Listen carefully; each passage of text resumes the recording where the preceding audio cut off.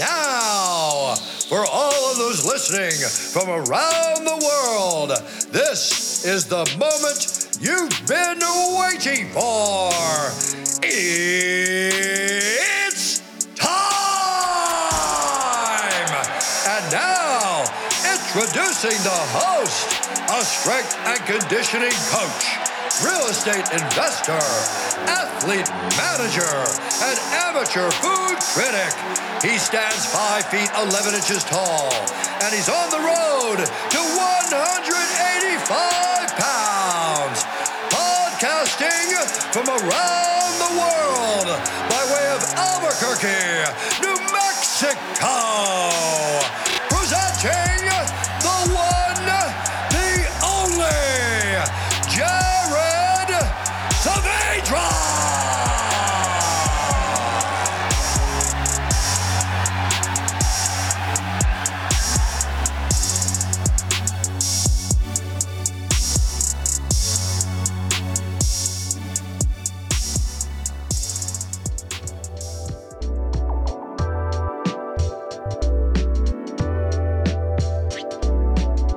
And welcome back to another episode of the Road to 185 show. I am your host, Jared Saavedra.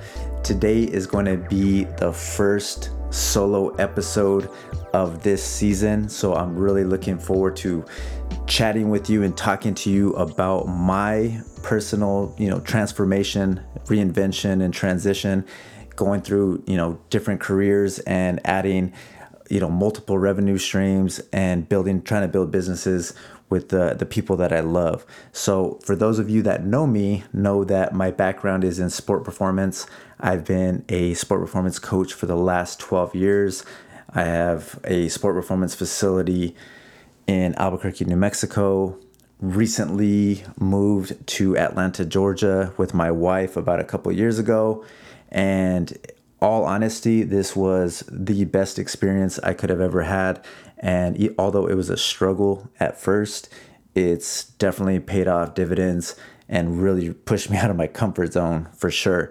So moving to Atlanta from Albuquerque, already, if you've been to both places, you already know what kind of a culture shock it really is. But you also know that there's a lot of resources, a lot of opportunities in Atlanta. And so my original goal by moving to Atlanta was to open a facility. So I wanted to, essentially contract out of different gyms as my own brand and just build and build and build to the point to where I was going to open a facility. That was the original plan. And as it started that way, COVID hits, right? And so COVID was one of these things where, it was unknown. The future was unknown. And it kind of made myself, my wife, really think about what we want to do with our lives as kind of, moving forward, what kind of things that we wanted to, what do we saw in our future and how we wanted to build it, right? So for those who know me as well, my mother was a general contractor in Albuquerque. She's built some amazing homes. She's done a great job in that space, and I've learned a lot from her.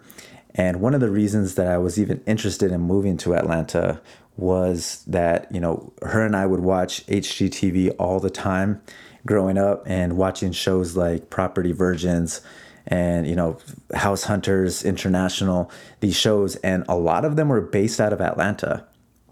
And it was ever since then that I was just interested in Atlanta. I knew, they had a great sports scene, great entertainment, but the real estate with, the colonial style houses, all these things really, really sparked my interest. So I've always had this type of, interest towards Atlanta.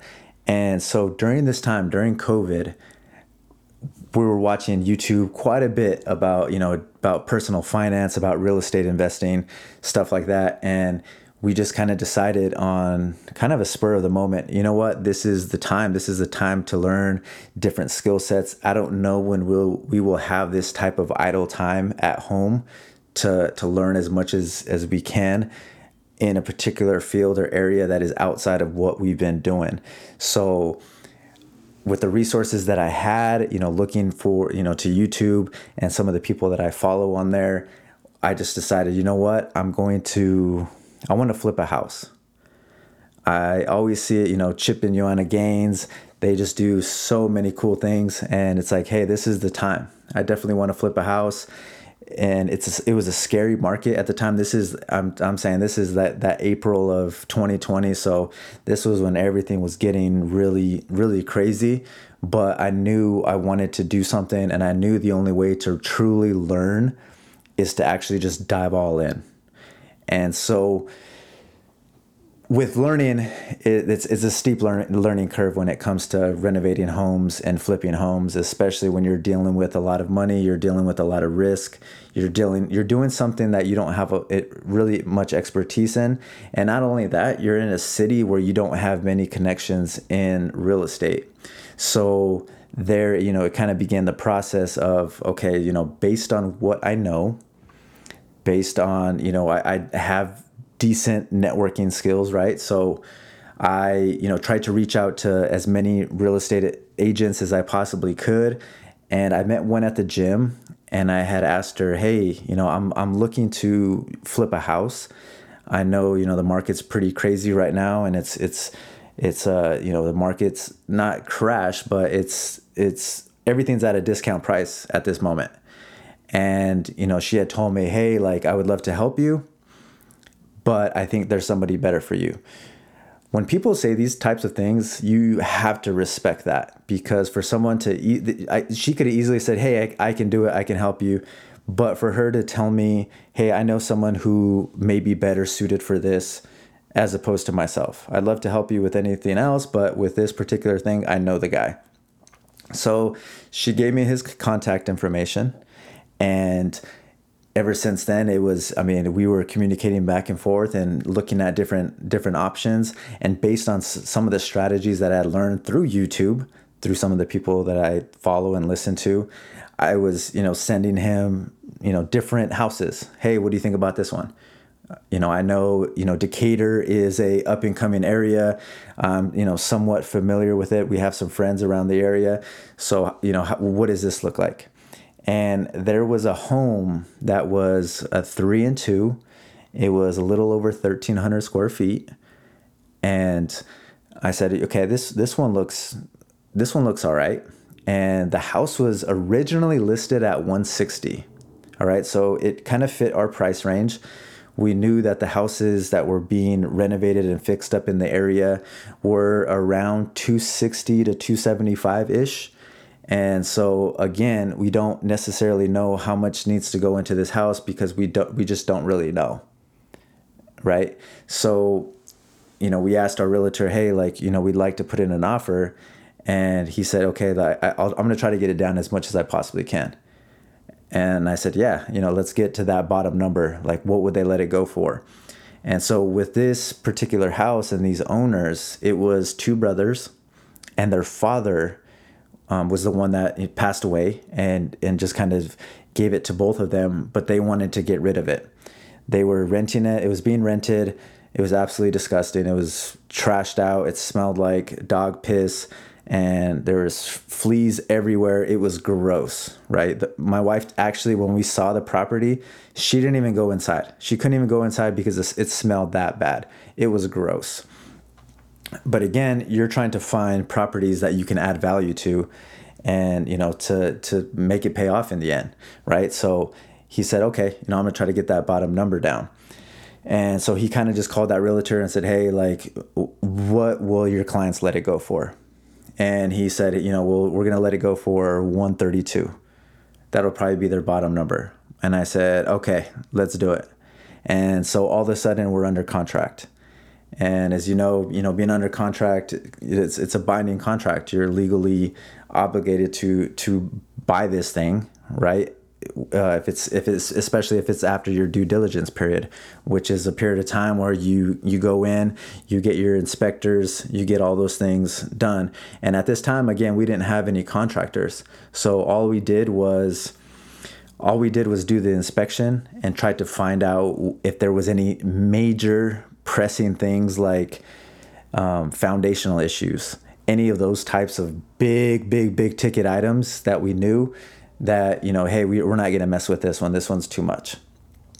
But we knew this thing needed almost everything, but we just wanted to make sure that it wasn't anything extremely bad that would, bite us later on. And so we got, after the due diligence period, we're under contract. And it was at that point that it says, okay, now we're pretty locked into this. And we had already been kind of pre-approved by a lender, which if you're out there and you are really interested in flipping a home, make sure that your lender, or even if you have the slightest bit of interest in real estate investing and you're talking about certain strategies, make sure that you talk to your lender about what your financial goals are when it comes to real estate. It's really important. And yes, you need to be truthful. If you plan to move into a house, you need to actually move into the house. But I think it's really important for you to tell, your lender what you're looking to do. And so, talking to the lender at the time, she had said, hey, we're good to go. You have to give them access to obviously your credit, your bank account statements. They get to see all, what goes on, especially in those last, month or so, last couple of weeks, what goes on with your bank account. And so everything was going great. Everything was going great. We had already paid our earnest money. And if you don't know what earnest money is, it's just pretty much kind of a down payment per se. But if you do not follow through with purchasing the home after the due diligence period, you lose this money. So we had already put that money in. And so everything was going great until maybe the last, 2 or 3 days before we closed on the house. Our lender said, "Hey, Jared, I see that you have $4,000 or $5,000 in, credit card fees or, your credit card.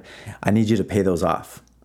And it really bothered me because at this time, in particular, they knew about all of this going into it, right? They knew about I had the same amount of credit card debt the entire process. So it wasn't like I just did a big purchase or whatnot, but she had just told me, "Hey, you need to pay this off." And I said, I'm not paying this off. I need this capital in order for me to renovate this home. So, and they said, "Well, you need to do it or we don't close."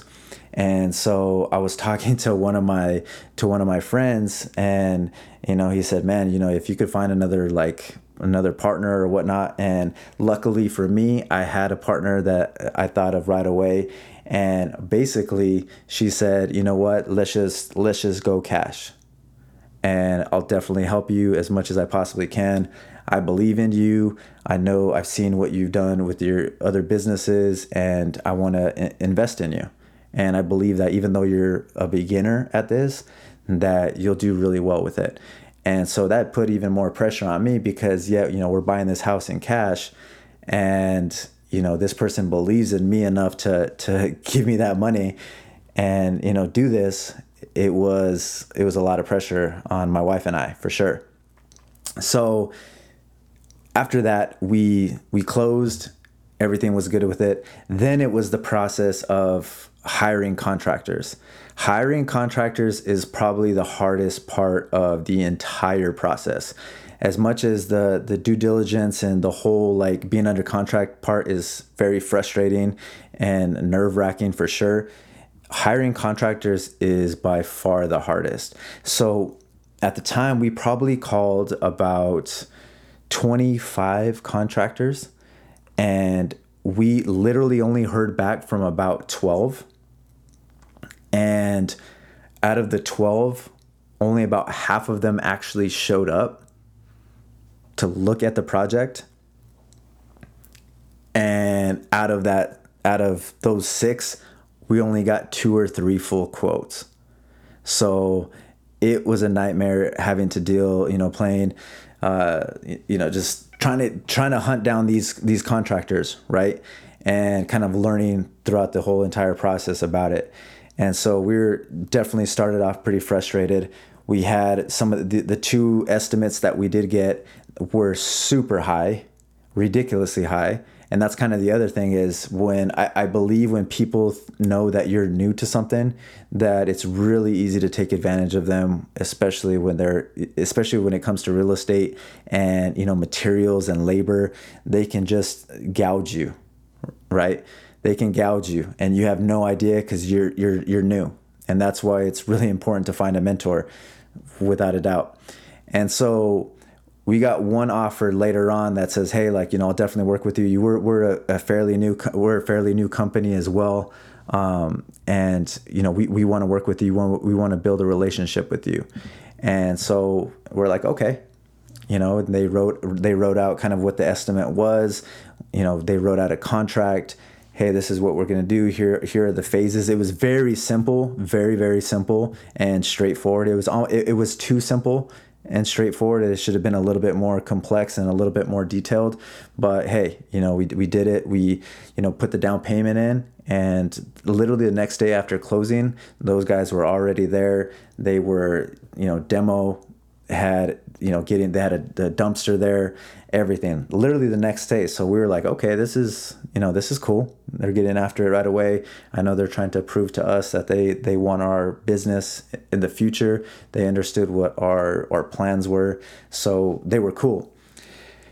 But as kind of time went on and we started making a little bit bigger payments, these guys started ghosting. They just started ghosting completely. They wouldn't call me back. They wouldn't write back. We had a group chat. None of them would respond. And I'm like, this is really weird. And I'm always referring back to the contract. Like, okay, I made a mistake of paying some of these things ahead of time, even though, their explanation of it seemed logical. I shouldn't have done half of those things, right? So everything was supposed to be paid upon completion 100%. Nothing was upfront at all. And so for like the roof, for example, they needed to finish the roof. They needed to, do all the electrical, all the HVAC, everything to that roof needed to protect all of those systems that were right underneath that, right? So it just made logical sense to make some of the bigger payments. And they're like, we're going to knock out the roof and then finish the electrical, blah, blah, blah, blah, right? So with that being said, I felt confident with it at the time. It made sense. But again, they started kind of ghosting, and it came down to a point where they had stripped the roof of all the shingles, but the roof was still exposed. And I was looking at the Weather Channel and I thought, you know what? Like, it's supposed to rain over there. And these guys, this roof isn't covered at all. And so I texted them and I said, hey fellas, like, I need to know what's going on, man. Like, it's supposed to rain tomorrow and nothing's covered. And I don't want anything in the house. I don't want there to be any leaks or anything like that. And they never even wrote back. So I actually went to Home Depot later that night. It was like a Friday night. It was super late, right before they closed. I bought a tarp, and then I drove to the house. It was about 45 minutes away from where we were living at the time. I drove 45 minutes to get over there to put the tarp on top of the house. And I was pissed. I was furious. And yeah, I was very pissed off. And so I went ahead and just terminated our contract. I sent them an email, just, hey guys, I'm not gonna, this isn't good. This isn't good business at all. I don't really care for this whatsoever. I didn't hear back for a few days, and then I found myself in a total struggle and mess with the credit card company that I was using to pay all their, they would send their bills and invoices on it was Square. They would send it on Square. I would take care of it with my credit card because I wanted to get the miles, obviously, from it. And so making some of those bigger payments, I had to prove a lot to the credit card company that what they had done and what they were doing just was not cool and it wasn't right, and I needed to get my money back. And so Capital One was awesome. They rewarded me with a majority of my money back, and the only ones that I couldn't get back are all the things that, again, goes back to the detail of the contract. There was a lot of things that I had paid for in the contract that weren't 100% complete. And so again, that falls back on me and my fault. And this is just learning, right? And so overall, we probably lost about, 25,000, 30,000 from these particular contractors. So fast forward to the next month, had to hire someone else. They came in, they did a good job. It still was a struggle to get to the finish line, but we did. And we happened to finish at a great time. And there were houses around the area that have just raised in value. So this was like that part of the pandemic when everything just began to just start shooting up in value. And so although I believe that it's really difficult to time the market, we just happened to time it well on accident. This project wasn't supposed to take as long, but it did. So we just timed it. You can't really time it, but it just happened. It just was meant to be. And we ended up selling it for $350. And so we made a decent chunk of change there. And from that point on, it was even though we just flipped one house, it took about 10 months altogether with closing, getting it all. It took about 10 months, and that project should have been about 4 or 5. And I'm telling you right now, even though we just flipped that one house, it felt like 5 flips because we started from scratch, completely from scratch. We did everything. Every single thing in that house was brand new. Everything. So we got to see everything from the absolute studs all the way to the finish. And it wasn't planned initially to do that, but it just happened to get to be that way. And so, we made it, even though we made, some decent change, it was more of the learning experience and, having to deal with the stress that we did, not knowing how much things would cost. And we didn't really have a true set budget with this project. So everything, we just counted our pennies. And at the very end, I had maxed out both of our credit cards to get this thing done. And I literally, it was very stressful. So that's not something I would recommend to anybody, is maxing out both your credit cards, especially in the fashion that we did, and not having, being deep in savings and whatnot. And yeah, I wouldn't recommend that at all. But at the end of the day, I'm kind of glad that we did, because we got to learn so much from it that we had to count, materials. We had to really understand how much materials cost. We had to really understand how much labor costs. And then also the opportunity cost, just how much our own time is worth, right? Because we had to go to this property sometimes 2 or 3 times a day. And again, it's, with traffic, it's about 45 minutes away from where we are living. So you have to account for all those hours put in to do this project. So it's not just, making how much we made, but it's also the time that it took to do all these things. So you also have to consider that it's not just something super simple like, hey, we start this, you put your money into a contractor and then you just see it at the very end. It usually doesn't go that way, and it shouldn't go that way. It should be to where you are, even though you have a contractor in place, you still have to manage the property as well. You still have to make sure that you are abiding by a contract and that you are sticking to that contract, and you are making, both parties have to be accountable for the contract at the end of the day. So that's kind of brings me to my next tip and piece of advice is get a real estate lawyer involved in your contract.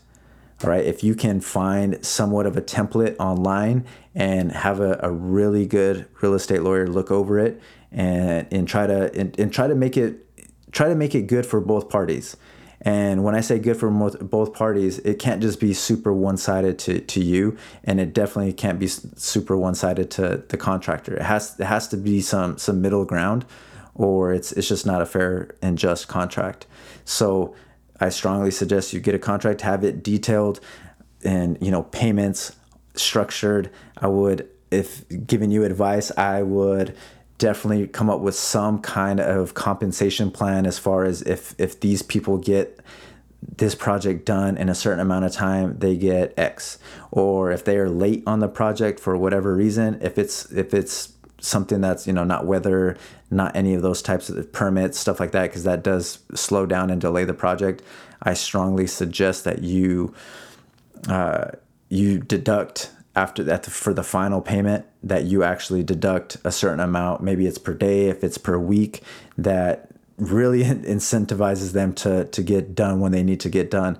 Because what a lot of people don't understand, especially when you are flipping a home, is our holding costs, or these other costs that you don't even think about. Because the longer that you hold on to these properties without selling them or without refinancing them, you're paying on the mortgage and you're paying on the insurance, and you continue to pay every single month. So not only did you, and a lot of that goes to interest, right? Because it's the very, very beginning of your mortgage. So although we bought this one with cash, we've done other ones where we've had to use a mortgage on it, and it's the same thing. Those initial payments, a lot of it goes straight to interest. So you're essentially losing that money, right? So that being said, it's truly important to find a great team, a great real estate agent.